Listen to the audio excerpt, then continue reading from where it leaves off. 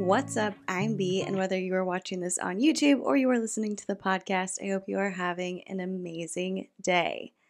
Today, we are taking a first look into MILENA CICIOTTI, who is a 26-year-old Michigan-based influencer. I have never covered her on my channel, but over the past probably year and a half or so, I've gotten a few comments of people recommending that I look into her and that I cover her on my channel. And I was like, okay, yep, noted. I'll get around to it eventually. And finally, somebody left a comment saying, MILENA put out a 2-part series on submission, so I would love to hear your thoughts on it. And I was like, all right, now's my time. Here we go. So I've spent the last week or so looking into her, getting some kind of basic facts on her, and I've watched a few of her videos other than the one that we're going to be reacting to today. And I think it'll be interesting because I don't necessarily have a really strong feeling about her yet, one way or the other. I think it's something where I need to look into her further and for a longer amount of time for me to really have a grasp on what my opinion is. And I think that rings pretty true for any situation where you're being introduced to somebody new, whether it be online or in person. You're not going to know exactly how you feel about them right away. You have to take a little bit of time to kind of get to know them in a sense. You know, if we're talking about me getting to know MILENA, it's I need to see more of your content. I need to see more of the things that you're putting out. I just got to spend more time watching what she does to really form a strong opinion. But for now, let's just go over some basic facts about MILENA. She has 338,000 Instagram followers and 622,000 YouTube subscribers. Her channel was created in 2014, and I went back to watch like the oldest video on her channel, and that one is from 2016, so I'm not sure if she just like had a YouTube channel or like she had a YouTube account, but she didn't decide to start creating content until 2016, or if she was posting prior to 2016 and then ended up deleting those videos. And if you are someone who has been watching MILENA for a long time, please feel free to fill in the gaps because 7 years is a really long time to be creating content, and I can't exactly catch up with about a week's worth of research, so I would love to hear any additional insight that you have. But in that video that I watched from 2016, it was like a simple daily makeup routine, and even in that, she didn't talk about being a Christian, but she did share a Bible verse at the beginning of the video. And so what I kind of tried to do was like watch one video from each year, like 2016, one from 2017, one from 2018, and so on, and then a few videos from this past year, just to kind of get an idea of how things may have evolved over time. But like I said, it's pretty consistent that she talks about Jesus, she talks about being a Christian. She's made like a video that I watched was about dealing with anxiety, and in that she talked about scripture and Christian music and stuff like that. And then I also watched another one where she was saying like, get ready for church with me. And so she just kind of did a vlog before church, and then she came home and she shared her notes. So pretty openly been Christian this entire time, but it does seem like she's kind of transitioning from like a cold brew Christian to a crunchy Christian. And that might not make sense to you, but let me explain it. So in my mind, like we have some Christian stereotypes of what some Christian women look like. And so like a cold brew Christian has the eyelash extensions or the hair extensions. She wears a wide brimmed felt hat. She might be wearing some like shift dresses. She probably has a spray tan. You know, she cares about her appearance, and she might carry a Stanley Cup. That's what I think of when I think about a cold brew Christian. Now, a crunchy Christian, on the other hand, is something that's a little bit newer, something that has kind of emerged in the past few years. It's the kind of Christian woman who fantasizes about homesteading, who makes sourdough. Maybe we could call her a sourdough Christian. I don't know. Crunchy Christian works fine. She has a sourdough starter in her fridge. She is probably doing minimal makeup, natural hair, maybe like baby doll dresses and lots of florals. Somebody who wants to do like essential oils for medicine instead of doctors, that kind of vibe. That's kind of what I've seen MILENA evolve into, even though I haven't seen a ton of her stuff. It seems like before, I mean, she was posting makeup tutorials, she was really into it, she had a beauty corner, all that stuff, and now I watched one of her Instagram stories where she's talking about how she's not buying any new makeup. She's trying to like run through everything she has, but I think she said she has like one kind of product left. I don't know if it was a blush or a concealer or whatever, but she's like, this is the only kind that I have, and so once I run out of this, I will buy another one.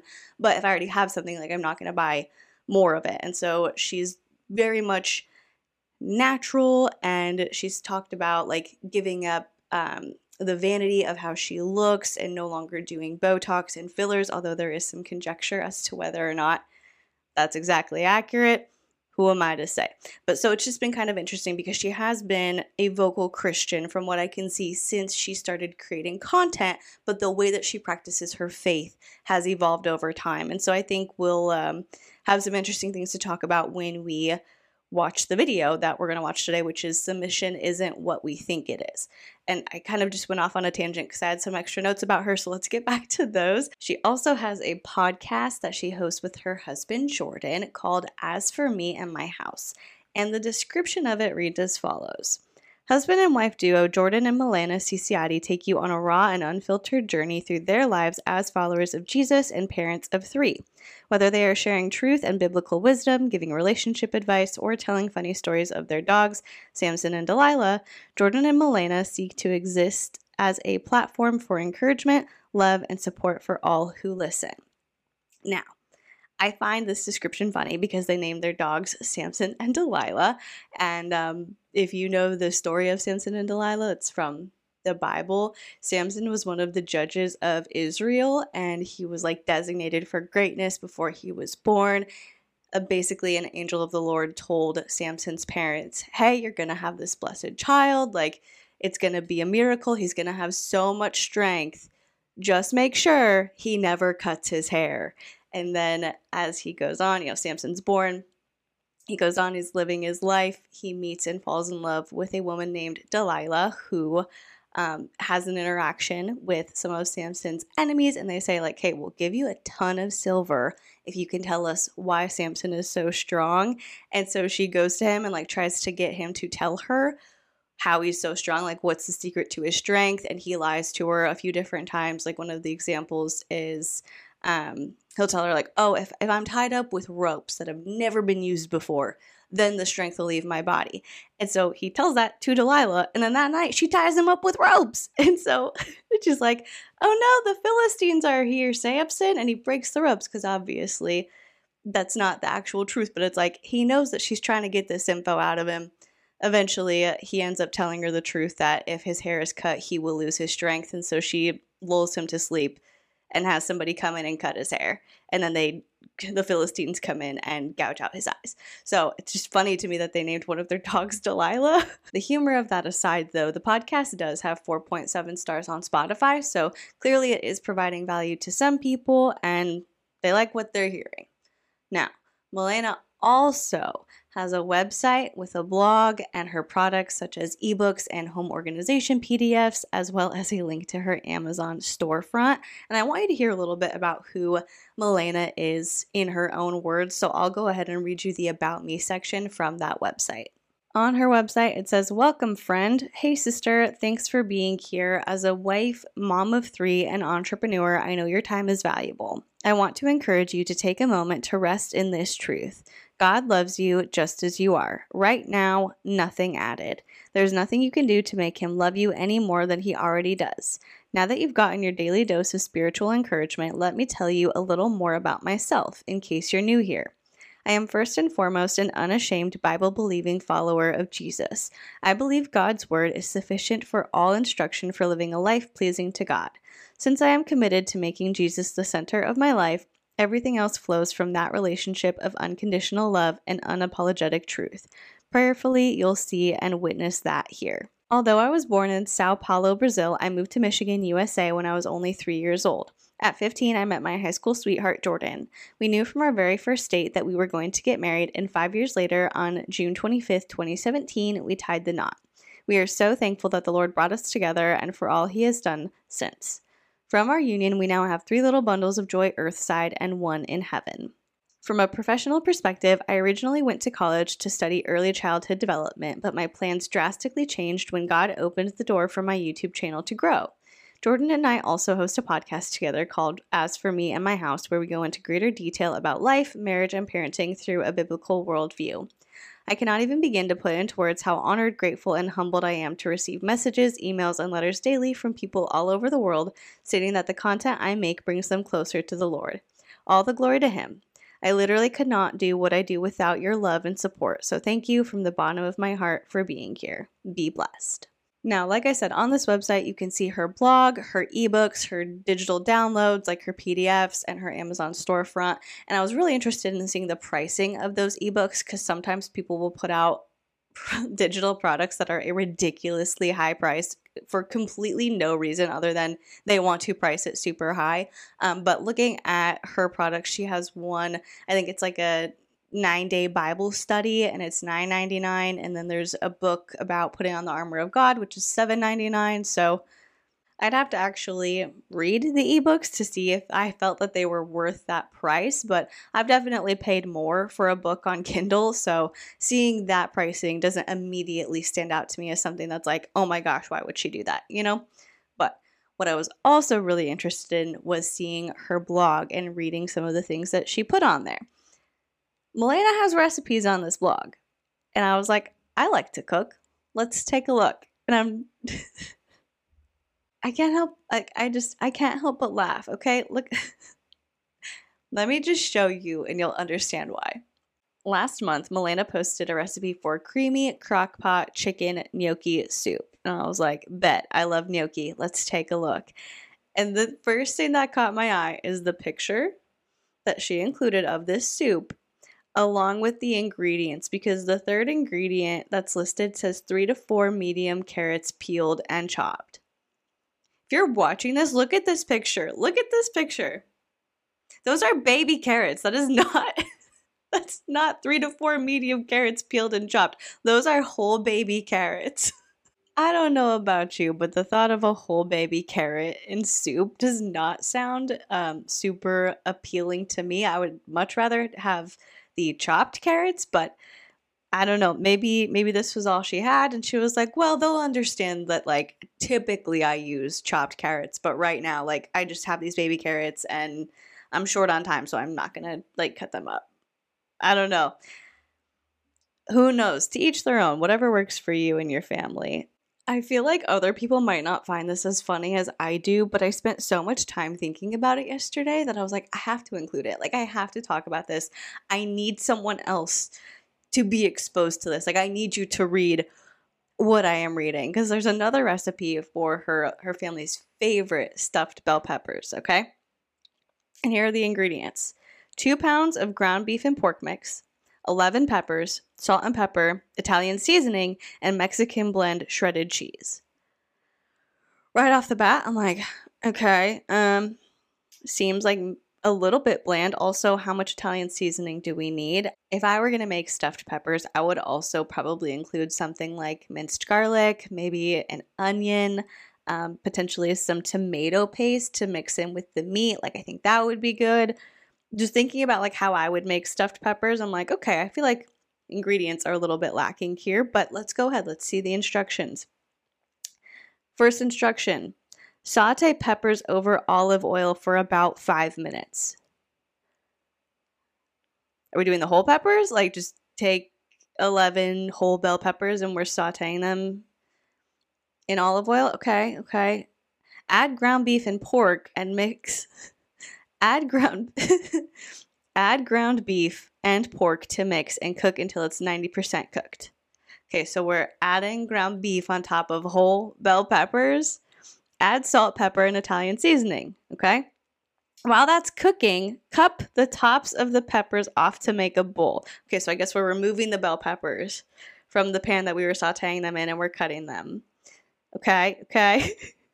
Place those peppers in an oven-safe dish and stuff the peppers with your meat mix. Bake at 350 for 20 to 25 minutes. No mention of the cheese. What do we do with the cheese? Do we mix it into the meat mixture? Do we put it on top? What? You said we needed the Mexican blend shredded cheese, and yet there's no mention of it. Now, I know that poorly written out recipes are not like a criminal offense. I know that it seems a little bit silly to get hung up on them. But in thinking about the way that MILENA presents herself on the internet, it makes me feel like it's a little bit disingenuous. Like she's purposely like presenting herself as caring about certain things, or like certain things being very valuable to her that really they don't matter to her, and she's just posting like they do because it's for her persona on the internet. Like she thinks that she should care about these things, or she thinks that she should be good at these things, and so it's like, well, this is my persona, this is like the kind of like presentation of myself that I've cultivated on the internet, so this is what I'm going to post. And I also think that because in some of her older videos she was talking about how she is not a good cook, about how she lived at home until her and Jordan got married, and she was like working full time, so she had been saving that entire time, and like financially she's very savvy, it seems like, but that whole time she was living at home, she was like, her mom was cooking for her, and she's like, I miss my mom's cooking so much, and it was really, really hard once I moved out to be like, oh, I have to grocery shop, like we have to do this, we have to cook, we have to plan our meals out together. Like that was something that was hard for her to adjust to. And so, yeah, things can change over time, but if cooking's not your forte, like if it's not something that you're super passionate about, don't be like, here's a recipe I made, want to follow it? I can understand wanting to make good, nourishing, home-cooked meals and like wanting to get better at something and feeling like I want, healthy food for my kids, and I want to nourish them, and I really want to like cook at home as much as I can, and like making that a priority. But why don't you just share recipes from other people? Why don't you be like, I followed this recipe from this person and it was great, I love it. Instead of just being like, here's my recipe, and then posting stuff that doesn't even make sense. Riddle me that one. Anyway, that's kind of your bare bones intro into who MILENA CICIOTTI is. We're going to go ahead and move on to reacting to part 1 of her 2-part video series on submission. If we watch this and there's a lot to talk about and you guys want me to do part 2, absolutely feel free to let me know, because I want to put out content that you want to see. But before we get into the reaction, let's go ahead and do win for the week. If you are new around here, a win for the week is where you share something good that happened to you over the past week that you would consider a win. It could be big or small, whatever it may be, just something that made you happy, something that made you feel grateful, something that brought you joy. I want to hear about it, and so if you're watching the YouTube video, you can leave it in the comments section, or if you are listening to the podcast on Spotify, you can leave it in the Q&A section for this particular episode. My win for the week is that my car is finally getting fixed. I was rear-ended a few weeks ago, and I don't know if it has anything to do with like this specific collision center or the insurance that the other person has or what, but they basically had to do the estimate and then wait for the check to come in from the insurance company that matched the estimate, and then they were going to order the parts. And then once the parts came in, I could drop the car off. And so we had to wait a few weeks, but everything's finally lined up. I was able to drop my car off. I have a rental in the meantime with heated seats, which I love. Heated seats and a moonroof. So I'm real happy about that. And soon I should have my car back. So that is my win for the week. I cannot wait to hear yours and celebrate with you. And without any further ado, let's get into this reaction. Okay, so I'm going to go ahead and just cut out the first like 20 seconds of this video because it is like vlog style footage of MILENA and Jordan and their kids, and they are like cooking dinner in the kitchen together, and then they're sitting down and eating, and then it's MILENA and Jordan sitting on the couch reading together, and it's all just with music in the background. There's no like voiceover or anything that I think is important to the rest of the video. So just because it has her kids in it, I'm going to cut it out. I don't know what the rest of the video is going to look like, but if it's footage of her kids, we'll cross that bridge when we get there. There might be a lot of blurring going on. But right now, there's a verse on the screen that says, "An excellent wife is the crown of her husband, but she who brings shame is like rottenness in his bones." Proverbs 12:4. Hello you guys, welcome back to Hi. my channel. Welcome to today's video where we are going to be talking about a very heavy topic.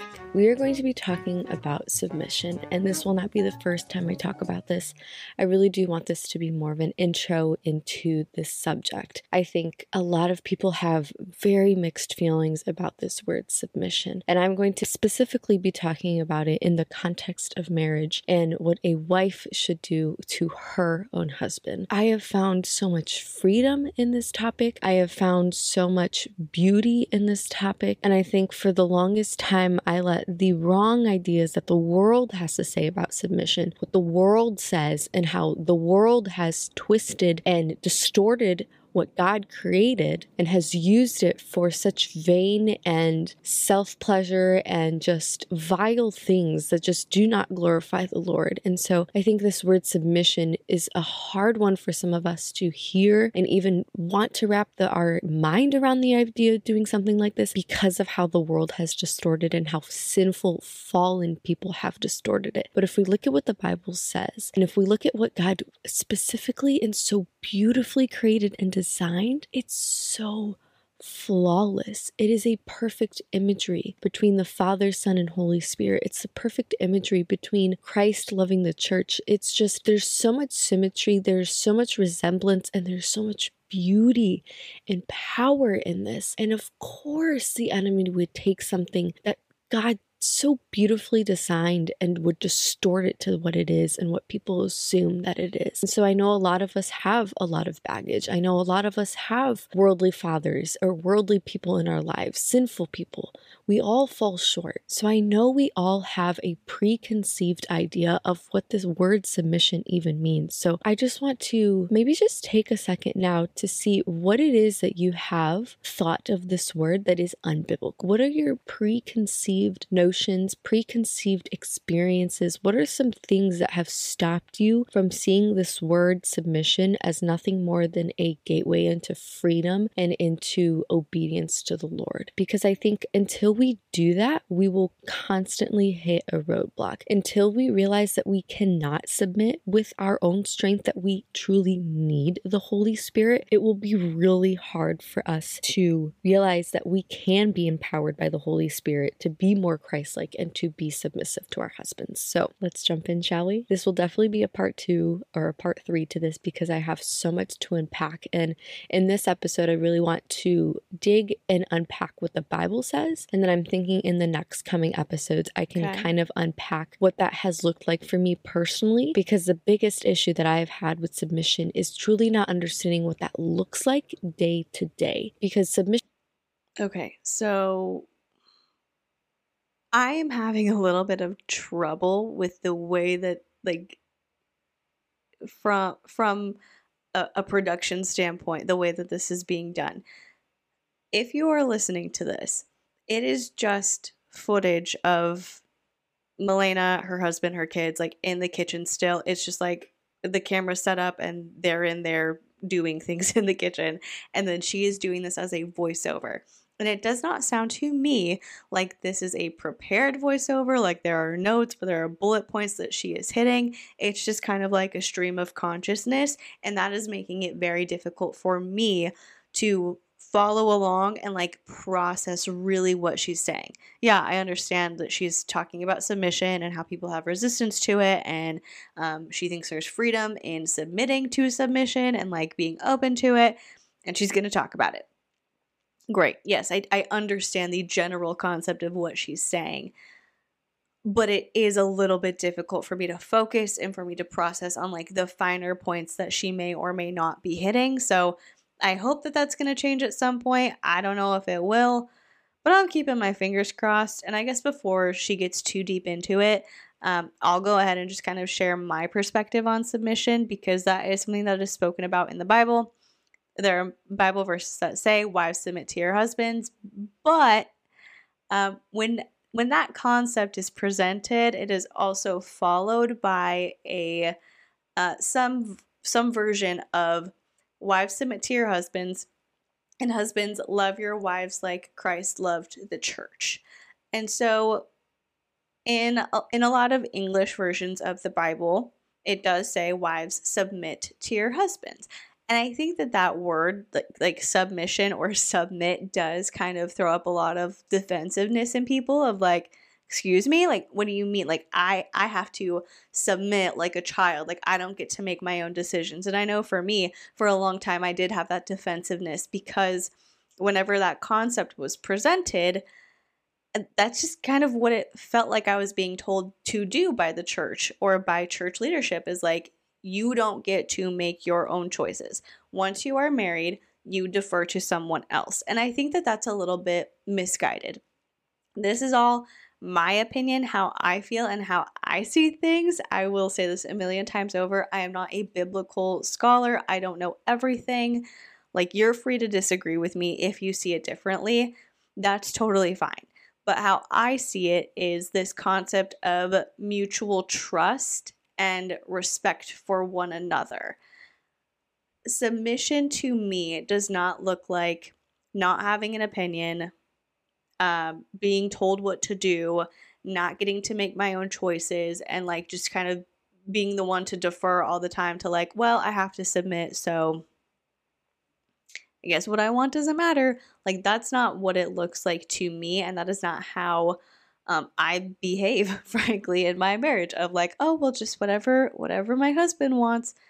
I see it as like a symbiotic relationship. And there are certain things where my husband and I kind of fall into more traditional gender roles.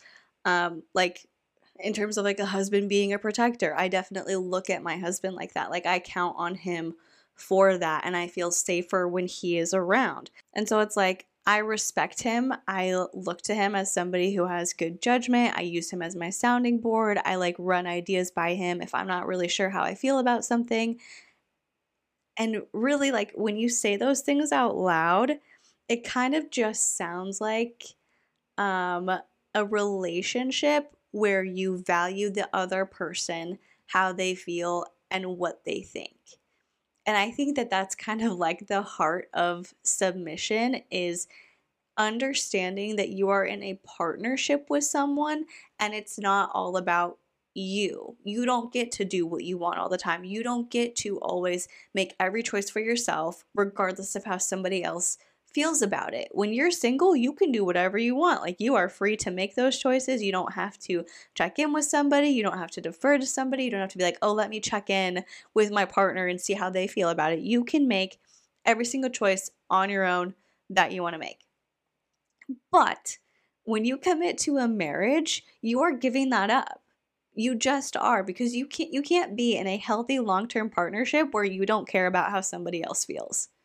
You have to say, like, we are entering this partnership. We are becoming teammates, even more so than we were before. And so I care how you feel about something. I care what your opinion is. I may not agree with something if, like, I don't know, like if I want to make a decision and my husband is like, I don't really agree with that, then I could, in theory, be like, well, oh well. But is that right? Like, is that indicative of somebody who is wanting to be in a partnership with somebody? No. It's rude and it's disrespectful to just dismiss someone else's feelings. If you are in a marriage, you have to be willing to have that space emotionally for someone else. And so that's kind of how I feel about submission, is it's not just like, well, I don't get to make a choice. Like, you know, me being a female, I'm like, well, I don't get to make a choice. I have to submit. No, it's, I can still make choices. I can have my own thoughts. I can make my own decisions. But as somebody who is one half of this team, I want to make sure I'm checking in with my teammate. I want to make sure that whatever choices are being made, whether it's finances, vacation, like lifestyle changes, whatever it may be, that we're on the same page and that we are understanding and respecting each other. And to me, that is the heart of submission. But let's see what MILENA has to say about it. Submission does not look like being quiet and not having an opinion and not being able to say how you're feeling. That's not what submission is. And so I had a very weak understanding of what that meant. And so I think that made it really hard for me to overcome that. But by the grace of God and through the Holy Spirit, I feel like I've gotten to a place where I have a true understanding of what that means. And I've been able to apply that to my marriage. And it has given me so much freedom. So that is what I will be talking about in part 2. But let's unpack a lot of what the Bible says today. So if you have your Bibles with you, let's open up to Ephesians 5. Ephesians is probably one of my favorite books in the Bible because it is just so rich with information and just shows us exactly what we are supposed to live like in our life with Christ. So if you go to Ephesians 5:22, he's specifically talking about wives and husbands. Wives, submit yourself to your own husbands as to the Lord. For the husband is the head, as the wife, even as Christ is the head of the church, his body, and himself its Savior. Now, as the church submits to Christ, so also wives should submit in everything to their husbands. Husbands, love your wives as Christ loved the church and gave himself up for her, so that he might sanctify her, having cleansed her by the washing of the word, so that he might present the church to himself in splendor, without spot or wrinkle or any such thing, so that she might be holy and without blemish. In the same way, husbands should love their wives as their own bodies. He who loves his wife loves himself. For no one ever hated his own flesh, but nourished and cherished it, just as Christ does to the church, because we are members of his body. Therefore a man shall leave his mother and father and hold fast to his wife, and the two shall become one flesh. This mystery is profound, and I am saying that it refers to Christ and the church. Whoever let each one of you love his wife as himself, and let his wife see that she is respected. However, let each one of you love his wife as himself, and let the wife see that she respects her husband. Now, this is so profound. There's so much on here. And then in the next one, it even talks about children obeying their parents. And there's a theme. I think the biggest thing that we don't realize is that there's a theme of submission. We, as followers of Christ, are to submit to our Father. If you get married, you are to submit to your husband. I didn't really know what to expect when going into this video because I also saw a video where she was talking about how she has decided to take away like worldly entertainment from her children because Elsa from Frozen is a witch and it was like causing her kids to have nightmares. And so I was like, okay, that's a lot. Like that's a little bit extreme. So I wasn't quite sure what we were going to see with this. We are still, not very far into the video, but I appreciate that she is sharing more of this passage than just wives submit to your husbands, which generally is like as far as Paul and Morgan will get when they are talking about the topic on YouTube. So off to a decent start. I have a little bit of hope, but I also feel like someone who watches my channel would not have recommended this to me if there wasn't like something else that's gonna come along that I have like a visceral reaction to. So we'll see. Husband who is under the authority and submission of Christ. And under you, once you become a parent, your children are to submit to you. There's a very specific rule, and we're called to submit to our authorities and to the governments. There's a very specific theme and rule, and think of it as like an umbrella. It's a beautiful representation of being covered by God. Not an umbrella. Are we getting IBLP vibes? Is she talking about like Bill Gothard's umbrella of protection? For those who are unfamiliar with Bill Gothard or the IBLP, Bill has presented this kind of like image of how leadership should go in Christ-following families, where you have an umbrella of protection. There's God at the top, and then there's the father of the home, the mother, and the children. And if you step out from under the protection that's above you, then that's when Satan's going to come snatch you up. And really, like this hierarchy of authority has pretty much been used to perpetuate abuse and toxic relationships and to cause a lot of harm for those who follow the Institute in Basic Life Principles and Bill Gothard. I talked about this a lot more in my video on Shiny Happy People, and so if you've not seen that video, I'll link it in a pinned comment. That way you can go watch it after. I don't know if MILENA is getting into IBLP. Like, I don't know if she's referring to an umbrella in that sense or if somebody else has kind of given her that illustration. So I'm not sure if it's really like fundamental to understanding what she's going to say in this video that you know more about the IBLP. But we'll see. Like, I would probably recommend just going and watching it after because I don't know how much those beliefs are going to play a role in the rest of this video. and then under that you have your husband and he's covering you, and then you and your husband are covering your children. It's like this beautiful representation of comfort and peace and joy, all the fruits of the Spirit. And so when we read that, I don't want us to go to a place of seeing what we can't do, but I want you to think of how the Holy Spirit can work through you to be able to do this. Let's open up to 1 Timothy. Let's look at 1 Timothy 2. Let a woman learn quietly with all submissiveness. For Adam was formed first, then Eve. And Adam was not deceived, but the woman was deceived and became a transgressor. Yet she will be saved through childbearing if they continue in faith and love and holiness with self-control. Let's also read Colossians 3:18. Rules for a Christian household. So that's 1 Timothy 2, verse 11. Okay, so I am starting to see why someone might recommend that I watch and react to this video in particular. I don't know a ton about 1st and 2nd Timothy, which are 2 books in the New Testament of the Bible, but just doing like a cursory Google search. 1 Timothy was written by Paul. Paul is somebody who has written a lot of letters to religious leaders and churches that are aiming to follow the teachings of Jesus and like are in the process of being established, essentially. That's kind of like the broad perspective on why Paul wrote these letters, is like encouragement for new churches as they are being created. But just in doing like a Google search of 1 Timothy chapter 2, I have a ton of websites coming up: the Junia Project, Enduring Word, Bible Ref, First Baptist Church in Thompson, Georgia, Christians for Biblical Equality International, the Gospel Coalition, Insight for Living, gotquestions.org, like so many websites coming up to give commentary and speculation on why Paul would have said what he said in chapter 2.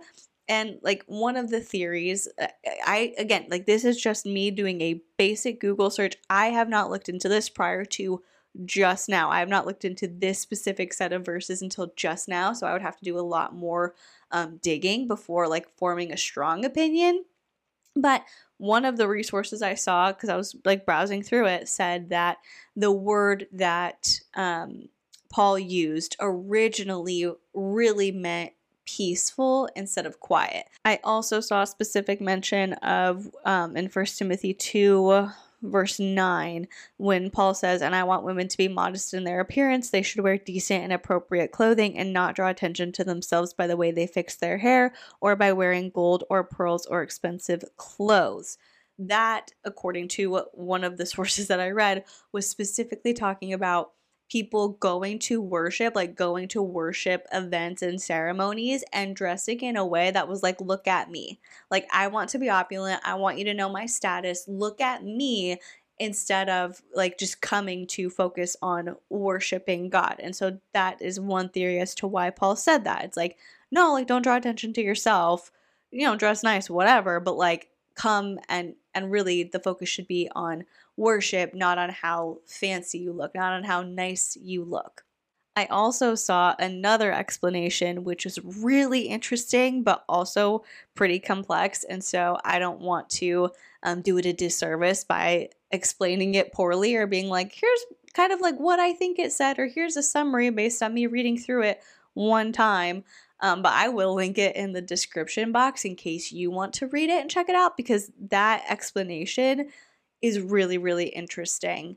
But again, like this is the first time that I am looking into deeper context of 1 Timothy chapter 2. And so I don't really have an answer of like, well, here's what I think it means. But I will say that there are plenty of explanations as to what Paul means, and giving additional context and saying like, here's why he may have said these things, or here's what the original language may have been referring to, which I think is important to consider. I don't like when people just throw a verse out there and they say like, this is what you got to do. Like, this is what it means, because we can see by spending 5 minutes on Google, there are 10 different explanations as to what those words that MILENA just read might mean. So I'm assuming, she said what, Corinthians or Colossians that she's going to read out of next, I'm going to assume that we're going to have a similar situation where it's like, okay, you're just reading verses that refer to submission and you're not looking further into them. You're not going to tell us who wrote them, why they wrote them, with what context they wrote them. Like, we're not going to get that additional information that is really crucial to somebody who wants to have a deeper understanding of the Bible, like of this book that Christians are using to basically say, like, this is my source of knowledge. Everything in the Bible is useful for learning and instructions on how to live your life. But I'm just going to read it at face value and assume that in 2023, I'm getting the full scope. I'm getting the full picture of what was meant when this was written thousands of years ago in another language. It's amazing how within 2 minutes of Milena's video, we went from like, I got you, I'm on track, I'm open to it, to me being like, oh no, what is happening? Wives, submit to your husband as it is fitting unto the Lord. Husband, love your wife and do not be harsh with them. Children, obey your parents in everything, for this pleases the Lord. Fathers, do not provoke your children, lest they become discouraged. Let's also flip over to 1 Peter 3. Likewise, wives, be subject to your own husbands, so that even if some do not obey the word, they may be won over without a word by the conduct of their wives. When they see your respect and pure conduct, do not let your adorning be external, the braiding of the hair and the putting of gold jewelry, or the clothing you wear, but let your adorning be hidden in the person of the heart with the imperishable beauty of a gentle and quiet spirit, which in God's sight is very precious. For this is how a holy woman who hoped in God used to adorn themselves, by submitting to their own husbands, as Sarah obeyed Abraham, calling him Lord, and you are her children, if you do good and not fear anything that is frightening. Likewise, husbands, live with your wives in the understanding way, showing honor to the woman as the weaker vessel, since they are heirs with you of the grace of life, so that your prayers may not be hindered. Last one here is... Okay. I'm reading a different version of the Bible than she is, but again, like she's just kind of rattling off verses, not giving additional context. That's frustrating. Like, if you're trying to instruct people, I think a responsible choice would be to like dig deeper into the verses and not just be like, oh, and this one, and this one, and this one. But I do think it's interesting because she got to the point where it said, she may be weaker than you. But in my version, it says she may be weaker. I'm using the New Living Translation, or the NLT, and this is 1 Peter 3, verse 7. It says, in the same way, you husbands must give honor to your wives. Treat your wife with understanding as you live together. She may be weaker than you are, but she is your equal partner in God's gift of new life. Treat her as you should, so your prayers will not be hindered. And like, her version didn't really include that part of like, to me, like, just upon first reading, again, I have not looked into the exact context of this specific verse because I didn't know what was going to be in Milena's video. But it says, like, she may be weaker than you are, but she is your equal partner. So I think maybe that's generally just talking about, like, physically she might be weaker than you are, but, like, emotionally and in this relationship, y'all are partners. So, like, make sure that you are, you know, treating her as you should, so your prayers will not be hindered. It's Titus 2. And now Paul is talking to giving qualifications. The book of Titus is just such a good book. But Paul is talking to these people, and he's giving them a whole qualification of like what needs to happen to get their whole thing together, because they're falling apart here. And so he's giving very specific things, and he has quite a lot to say about men. So if you're ever curious about what to pray for your husband, I would definitely look into the book of Titus, because it gives really specific things as to what a man should be doing. But in Titus 2, it's talking to older women. It says, older women likewise are to be reverent in behavior, not slanderers or slaves to much wine. They are to teach what is good, and to train the young women to love their husbands and children, to be self-controlled, pure, working at home, kind, and submissive to their own husbands. Then the word of God may not be blasphemed. Likewise, urge the younger men to be self-controlled. And then it continues on saying things about what men should be doing. If I were you, I think it would be so wise to kind of go back through and read those verses and really meditate on them. There's very specific commands for women and there's very specific commands for men. But nowhere does it say that a woman needs to have her husband doing X, Y, and Z before she submits. And nowhere does it say that a man needs to have his wife be doing X, Y, and Z before he loves her. These things are not conditional upon action. These things are not conditional upon what our husbands are not doing or doing. Now, this is a statement I need to make. I think it might be obvious, but if you are in an abusive relationship, you are not subject to submit. You are to go to authorities. You are to go to your church. Abuse is not acceptable. It is not okay. And if your husband is using submission as a way to manipulate you into staying into abuse, you need to leave now. So this is not for women. Just because a video is online for all the world to see does not mean what I am saying here applies to everyone in the world. What I am saying... Thank goodness. Thank you for saying that. Thank you. Thank you. Thank you. Thank you. Religious influencers tend not to say that. They tend not to go there. We recently saw a video with Paul and Morgan where they were like, oh, well, we know that there are some situations where people are in abusive relationships, but we're not going to talk about it. And that made me real angry. And so for her to get on here and be like, we're going to talk about submission and like, you know, you don't have to meet a certain standard for your husband to love and care for you, and they shouldn't have to meet a certain standard for you to submit to them. While I might have like certain qualms or like be nitpicky about the words that we're using there, for her to just blatantly be like, but hey, if you're in an abusive relationship, this does not apply to you. Get out, go to the authorities. I like that one though. She gets a point in my book for outwardly and boldly and plainly condemning abuse, because it's wild to me, but there are a lot of Christian influencers who won't do that. So I'm glad we got that one. Like that's a win for me. Isn't it sad that I'm sitting here watching a religious influencer and being like pleasantly surprised that she is openly denouncing abuse? That realization just registered in my brain, and that is very disheartening. Ooh, I don't like how that feels, that I'm like, oh my gosh, yes, you go, girl. Thank you for saying that abuse is not okay. We gotta do better. Like, seriously, as Christians, and this is aimed at Paul and Morgan, Christians with influence and with a young audience, like, you gotta do better. Expand your beliefs. I don't know how they feel about it, because it seems like they want to avoid that topic every time it could potentially come up, of them being like, oh, well, we know like abuse happens, but really the only biblical reason for a divorce is infidelity. Look into it, figure it out. Like, ooh, we got to do better. That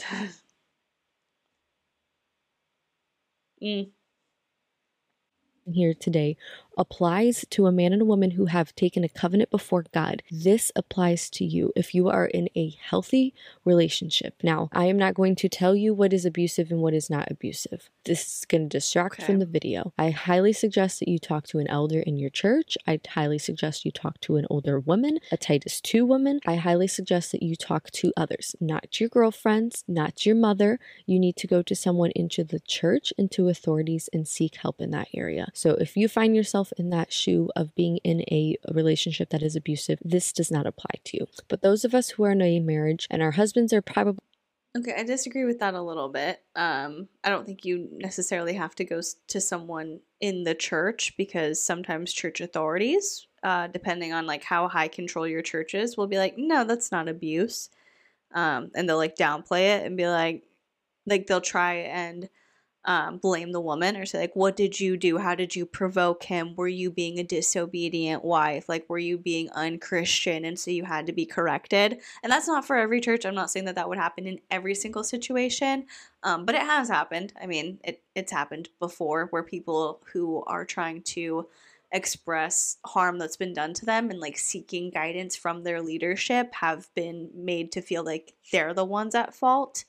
And again, it just depends on your church and the leadership that you have. I'm not saying that that's the case for everybody, but I do think it's fine to go to your mom, go to your friends, go to people who you know care about you, and be like, if you're unsure, be like, this thing happened, I don't know how I feel about it, because those people who actually love you and care about you are going to be like, oh, that's not okay. And they're going to validate how you feel. They're going to help you understand that, like, you're not overreacting. This thing, whatever it was, in theory, I think in most cases, if you're questioning whether or not something was abusive, it probably is. Like, your gut is telling you that's not okay, that's not right. And so people who love you and care about you can help you validate that and reassure you that you're not overreacting, you're not being overdramatic. What you experienced is real and it's not okay. And those people have a real investment in making sure that you're all right and doing what they can for you, as opposed to leaders of a church who might, depending on who your spouse is, might have more of a motivation to protect the spouse or to take the spouse's side. Again, not in all situations, but just in some, like that can happen.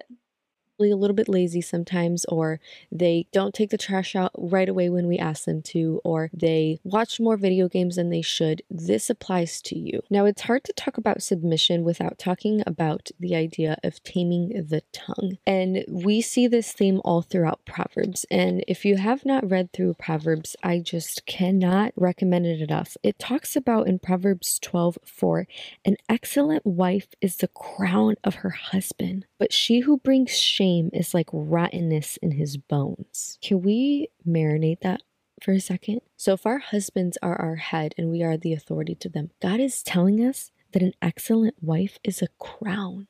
We're our husband's crown. He gets to wear us with such beauty and such glory. But one who brings shame is rottenness in his bones. We have the ability to see the type of wife that we want to be. And if you're not getting your definition of what an excellent wife is from nothing more than the Bible, then you need to reevaluate what you think is an excellent wife. The world has completely distorted what a wife is to be and not to be. And if it doesn't come from God's truth, then it is not truth and it is false doctrine, and you need to throw it away in the trash. Proverbs 31 is probably the most well-known verses that talks about what being a wife is like, and she is a woman who fears the Lord.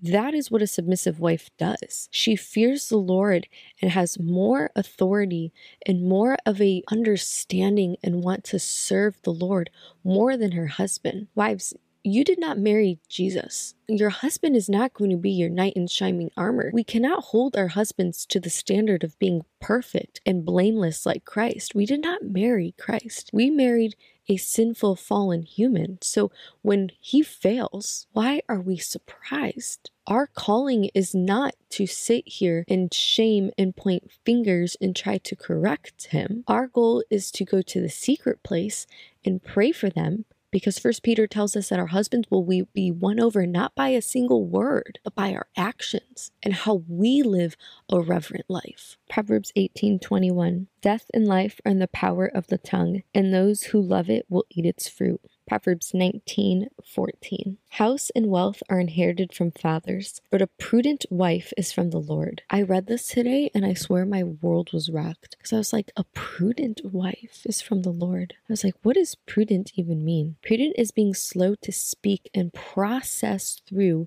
before sharing. Proverb talks at length about the power of the tongue.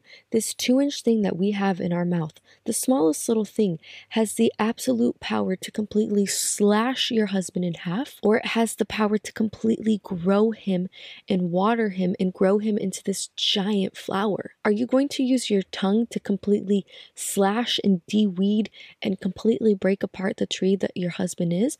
Or are you going to use it to water it and to speak life over it and let him flourish and flourish and flourish and blossom into this beautiful tree? One of the fruits of the Spirit. Okay, I don't know, maybe that's something that she's never considered before, but I think a lot of people learn pretty early on that A common phrase in like elementary school is, sticks and stones may break my bones, but words can never hurt me. But really, like, we understand pretty early on that words can be pretty hurtful. Like, the things that you say can impact somebody. And, it's a common sentiment of like somebody might not remember the exact words that you used when you were speaking to them, but they'll remember how you made them feel. And so, I don't know, maybe that is something that she is really learning for the first time today, but it seems kind of not shocking to me, but it's like, really, like, that's the first time you've thought about the power that your words have, is when you read that verse today? I don't know. I don't believe it, especially just because I have seen her talking about like gentle parenting and like the way that I have seen her interact with her kids. I don't know what goes on behind closed doors, but it does seem like she is a very patient mom, and she's a mom who speaks to her kids kindly and gently. Like, I don't know what goes on behind the scenes, but it's like you have the wherewithal to understand the concept of gentle parenting and talk about how you do that, and like seeing how you interact with your kids. It seems like you're pretty again, like, just kind and understanding with them and patient. So I think you probably knew. Like, I think you know that your words impact how other people feel, and your words have the ability to impact how your husband feels about himself. Is to be self-controlled, not people controlling our husband controlling. We are to control ourselves. When we take on the role of controlling our husbands, we are in the power, and very much so similar to Jezebel. Now, if you're not familiar with Jezebel, I would go back to 1 Kings and read what this awful woman did. But Jezebel is one of the most despicable women in the Bible, and it is how 99% of our world and women run today. There are so many characteristics that Jezebel had and possessed that we see in women, in relationships, and husbands, and the way that they talk to their husbands, the way that they treat their husbands, very much so today. And it's very interesting to me that Jezebel is mentioned in 1 Kings, but if you also go to Revelation, she's also mentioned in the very back of the book. She's mentioned in the end times, and she is unrepented of her sins and her sexual immoralities. In Revelation 20 is where it talks about her, but she's unrepentive, and she does not have any self-control. She's manipulative. She wants to dominate. She wants to cause fear. She's discouraging. She's sexually immoral. She uses her beauty and makeup and like all of these outwardly things to seduce and have someone submit to her. Very sexual, very lustful, uses it as a way to manipulate. She wants to be in leadership, and she's unrepentive. She is unrepentive of her sins. If any of those words would be a way to describe you, sister, you need to get on your knees right now, and you need to repent of these sins. You need to go to the church, just like the Bible commands us to do, to repent our sins upon one another, so that our prayers may not be hindered, so that the Lord can hear them, so that the righteous prayers are heard. These are things that our world does today, that you cannot tell the difference between a believer and the world. It is crept so deep into the church, my friends, that you cannot distinguish the difference between a godly woman and a worldly woman, and it is scary. My verse of the year, the one that I've just been clinging onto, has been Proverbs 15, and it says, "A soft answer turns away wrath, but a harsh word stirs up anger. The tongue of the wise command knowledge, but the mouths of fools pour out fully." What if we took what Proverbs says and actually applied it into our marriage? What if we took what God's word says and lived it out day in and day out? And this is not easy, and we can't do it without the Holy Spirit. But praise the Lord, we have the Holy Spirit, and the Holy Spirit works through us.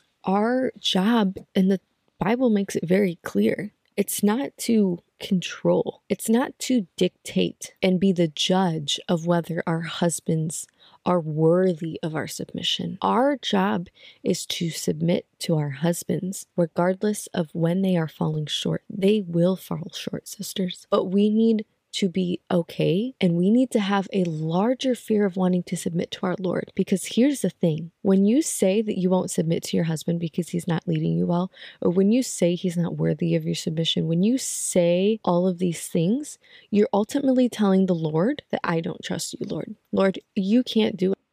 Okay, so MILENA, not the biggest fan of Jezebel, which I understand. I'm on board with you.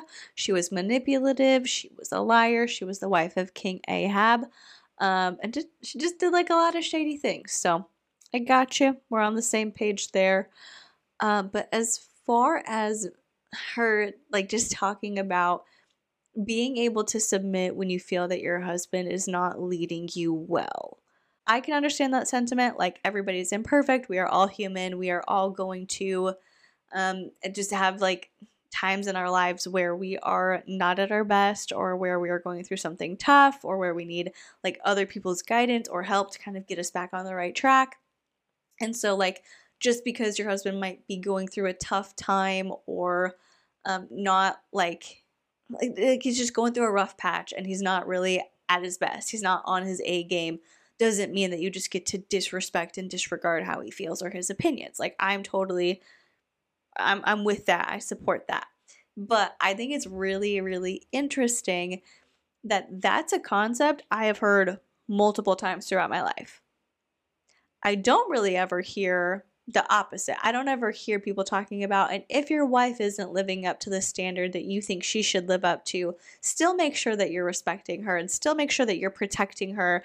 And I don't really know what the reasoning behind that is. I don't know if it's that the need for that hasn't really become common in churches. Like, people don't need to say that because the general trend is that women do want to be good wives, and like they're trying their best and like they're doing what they can, or if it's just that like churches are interested in like protecting men, not protecting them, but being proactive and advocating for them. And I do generally think that in a lot of cases men are put on this pedestal in religions, but then they're not really expected to live up to it. Like, they have the power, they have the authority, they're in charge, but they're still incredibly fallible, to the point that like modesty is such an important thing to talk about because you don't want to cause your brothers in Christ to sin. And it's like, well, if they're so powerful and they're so important and like they have the authority to make these decisions and we're supposed to look up to them, shouldn't they be able to like see cleavage and be all right? You know, like, men are put on this elevated level, but then they're not expected to live up to it. Like, people will make excuses of, well, just because he's not living up to it doesn't mean he doesn't deserve it. And that's not the messaging that everyone's going to get everywhere they go. But as someone who has been involved in religious circles and Christianity literally since I was born, I've seen a lot. I've seen a lot of different stuff and been exposed to a lot of different ways of thinking and leadership styles and stuff like that. And so I do think it's quite interesting that there's conversations of, even if your husband doesn't live up to what he's supposed to, you still have to respect him, but it's not really presented on the opposite end of the spectrum. There's no conversations really about, and if wives don't live up to what you expect of them, you still need to respect them and treat them well. Just something I noticed.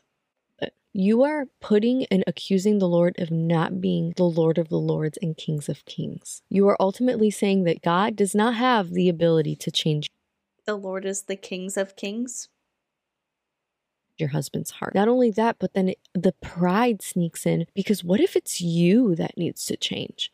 What if it's you that has to submit first? What if it's something in us that we're not seeing because we're so busy pointing our fingers at our husbands? This is so humbling. And so oftentimes I have found myself in situations where Jordan and I had an argument. There was a moment where I did not want to tame my tongue. There's a moment where all I wanted to do is just word vomit all of these awful things out. And what I do is I just take them straight up to the Lord and I say, Lord, you are the Lord, and I have full submission.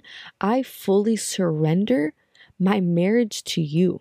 There is so much freedom in surrendering our marriage to God, because that tells him like, hey, I can't do this, so I'm giving it to you. I need your strength. I need the Holy Spirit to help me and to guide me in this. And there's so much freedom in that because we no longer have to control. We no longer have to micromanage. We no longer have to sit here and try to contemplate. We are to just do what God commands us to do. And there will be so much peace. There will be so much joy and so much freedom in that. There is no freedom in manipulating. There is no freedom in controlling. There's no freedom in trying to lead. That is not our job. And it's not my job to tell you what your husband should and shouldn't be doing. I am not called to speak to men, so I will not sit here and tell you what your husband should be doing, and neither should you. You are to seek what the Bible says that our men are to do, and you are to pray that your husband be that. I am not speaking to men because there are many qualities that men need to be doing, but I'm speaking to women. I have authority to speak to women, and so that is who I'm speaking All to. right. Your husband is not off the hook, but I'm not in authority to tell him that, and neither are you. You are in authority to talk and to live out what God's word says. So your husband will be not won over by a single word that you say. Sisters, do not underestimate the power of prayer. Why is prayer not the first thing that we do? Why is talking to our Heavenly Father not the first thing that we do? If we took our frustration, if we took the thoughts and feelings that we have and we actually took them captive. Okay, so she's basically saying that in a heterosexual relationship where the both of you have agreed to follow the Bible and be Christian, you don't get to have an opinion on your husband's actions. That's basically what it boils down to, and I disagree with it. She is sitting here saying, like, if you notice something lacking, just pray and still be a good wife and still submit no matter what, because it's not your job to correct your husband. Personally, I think that as a partner, as a spouse, you should be doing that. Like, yes, you should pray for your partner and you should treat them with love and kindness and respect, regardless of if they're not exactly doing what you would like them to do. And again, this applies to relationships where like abuse is not occurring. Again, if abuse is happening, this does not apply to that. Let's say that your spouse is, I don't know, like, really, every relationship is so different, but let's say that something that's important to you is that your husband be an example of like reading the Bible on a regular basis to your family, and you're noticing that your husband's not doing that. I think it's perfectly okay to be like, hey, we tell our kids that this is really important to the both of us, and yet you're not doing that. Can we talk about it? Like, what's going on? Why are you not setting that example for our kids? Or even on like a non-religious level, if you're noticing that maybe you both work and yet you're still the one who's doing most of the cooking and cleaning and grocery shopping and like taking care of the house, and you feel like your husband is not stepping up to be an equal contributor in that way, I think that's okay to be like, we got to talk about this division of labor thing because things aren't exactly adding up. I think in a partnership, in a marriage, that's okay to talk about. You shouldn't just be like, well, I'm feeling really burnt out because I'm the one cooking every single day and I'm also like raising our kids, or I'm also working outside of the home and I'm getting no help around the house and I'm burnt out and I'm struggling. But instead of addressing it with my husband, I'm just going to pray. Like, yeah, God could knock your husband over the head and be like, hey, get it together. And your husband could have that like realization of, oh, I'm not really pulling my weight in this sense in our relationship. But you're like, presumably, you're both adults. Like, you're both adults in a marriage and you have the capability to communicate with each other to work through issues. And so, long story short, I think it's okay. I think it's all right to be like, I don't like this thing. We should probably talk about it. Again, with respect and love and kindness, and not like an accusatory tone of, you suck as a partner, here's why, because no one's going to be receptive to that. But you should feel comfortable and confident enough in your relationship to be able to talk about things that are bothering you. And if we actually cast all our anxieties on Christ, how much more peaceful would our relationship with our husbands be? If we took everything, if we just sat and just quietly took these frustrations to the Lord, this is how our husbands will be won over. It's not by nagging. It's not by running your mouth off. It's not by manipulating him. It's not like being like Jezebel. Jezebel is unrepentant of her sin all the way through Revelation 20. Have you read the book of Revelation, y'all? There's a whole lot that happens. Intense stuff. This world. Jezebel is dead. I'm so sorry. I'm really sorry. But Jezebel dies in 2 Kings, which is a book in the Old Testament of the Bible. And then Revelation is the last book in the New Testament. There's a few hundred years between when each of those books were written. So Jezebel's not alive at the time that Revelation is being written, and when she's referenced in Revelation, it's within the letters to the 7 churches, and those 7 churches existed at like different times in history, and so Jezebel is referenced, but she's not like actively making choices in Revelation because she's dead. So I'm sorry, but just for saying that, I was like, she's not alive. Is going up in flames. There is blood everywhere. Rivers, the seas turn to blood. There are plagues. It is awful what becomes of this world. And God so clearly shows his might and his authority and his power. And Jezebel is still unrepentant of her sins. Do not be like that. Do not fall into that trap. Like I said, I feel like I'm just wetting my tongue into this. And I would love to share more what it has looked like for me in a practical sense, because submission is one of the hardest things for me. I will be very blunt with you. It is very difficult for me. It's something that I have to day in and day out check my heart. I need to check who I am fearing. I have to check my questioning against the Lord. It is a complete slap to the face to tell the Lord that I do not trust him because I'm unwilling to submit to my husband. It is a complete dishonor to the Lord, and I am putting myself in place of leadership where I do not belong or should not be in place of. So in the part 2, I would love to share more how this has looked like for me and how much of the unlearning I have had to do. But in the meanwhile, women, I just really want you to be in God's word and saturate yourself in this and live it out. Stamp it on your forehead and use every moment as a moment to glorify the Lord. We do all of this to bring glory for the Lord. It's not for us. It's not for our own doing. It is to bring glory to the Lord. And how beautiful would it be for our children to witness what that looks like? Live it out. My video cut me off, so I'm not sure exactly where I had stopped, but I want to encourage you to spend some time in the I was sitting there and I'm like, what's going on? Okay, her video cut out. Gotcha. Because sometimes when I listen to my AirPod, like it'll cut out for a second, and usually I don't miss like the greater meaning of what's going on. It's literally just like a second of silence and then it comes back in. But that was a bit of silence, and I was like, are we okay? place this week. I feel like when I go into my prayer closet, it's like a direct funnel straight to the feet of Jesus. And it is such a beautiful image. And it's so beautiful what happens when we have Jesus. We're at the feet of him, when we are praying to him, when we are talking to him, when we are conversing with him, and when we replace and move our husbands aside at the feet of Jesus.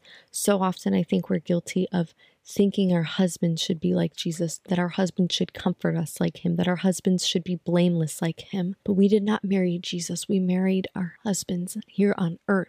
And so we have a responsibility in that area. But I want to encourage you to just spend time with the Lord, spend time saturated in his word and what he says about wives. And look at what it says for a husband to do. Not for you to sit here and tell your husband, well, the Bible says for you to do this, this, this, and this, and you're not doing that. But for you to take it to Jesus, for you to spend time in prayer and pray that your husband have wisdom, that you pray your husband love you like Jesus loved the church, that you pray these things to your husband. That is what we are called to do. So until I put out a part 2 of this where I will unpack what it's looked like for me to submit to my husband, because submission is something that I have had to take to the Lord over and over again. It does not come easy to me. I don't know anyone who says submission does come easy to them. If it does, praise the Lord, because that is so beautiful. But for me, this has been a stumbling block. For me, this has been something that has really prevented our marriage to flourish, and it's on my own doing. And so I feel like the Lord has truly just taught me so much about that and what that looks like day to day and what it That's a heavy burden to carry, her saying that, like, it's her fault that their marriage hasn't flourished.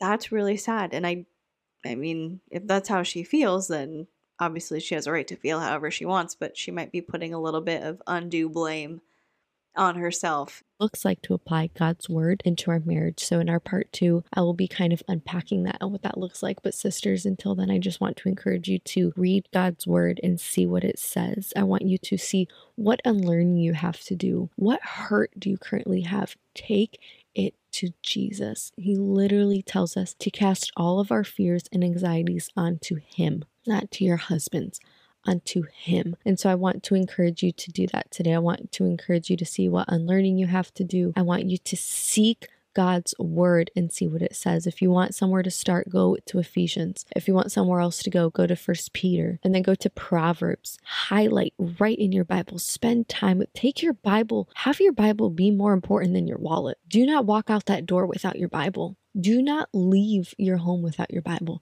because this is our bread. This is our daily bread. This is our life. This is everything that we need to know. So treat it as such. I love you guys. Be blessed.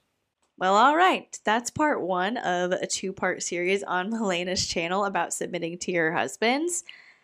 I don't know what I expected to be in that video, but I think we had a lot of good points to talk about and points of discussion to kind of go over together. And I'm definitely interested in hearing what you thought about it and whether or not you want me to react to part 2. So definitely feel free to let me know your thoughts and opinions in the comment section down below if you are watching on YouTube, or in the Q&A section for this episode if you are listening on Spotify. And while you're doing that, if you would consider liking this video or subscribing to my channel, that would be incredible, or leaving the podcast a rating and a review. If you've done any of those things already, thank you so much. I am so appreciative of you, and I love being able to just sit here, hang out with you, and talk about whatever. Thank you so much for watching or listening. Please be kind to people, and I will see you in the next one. Bye.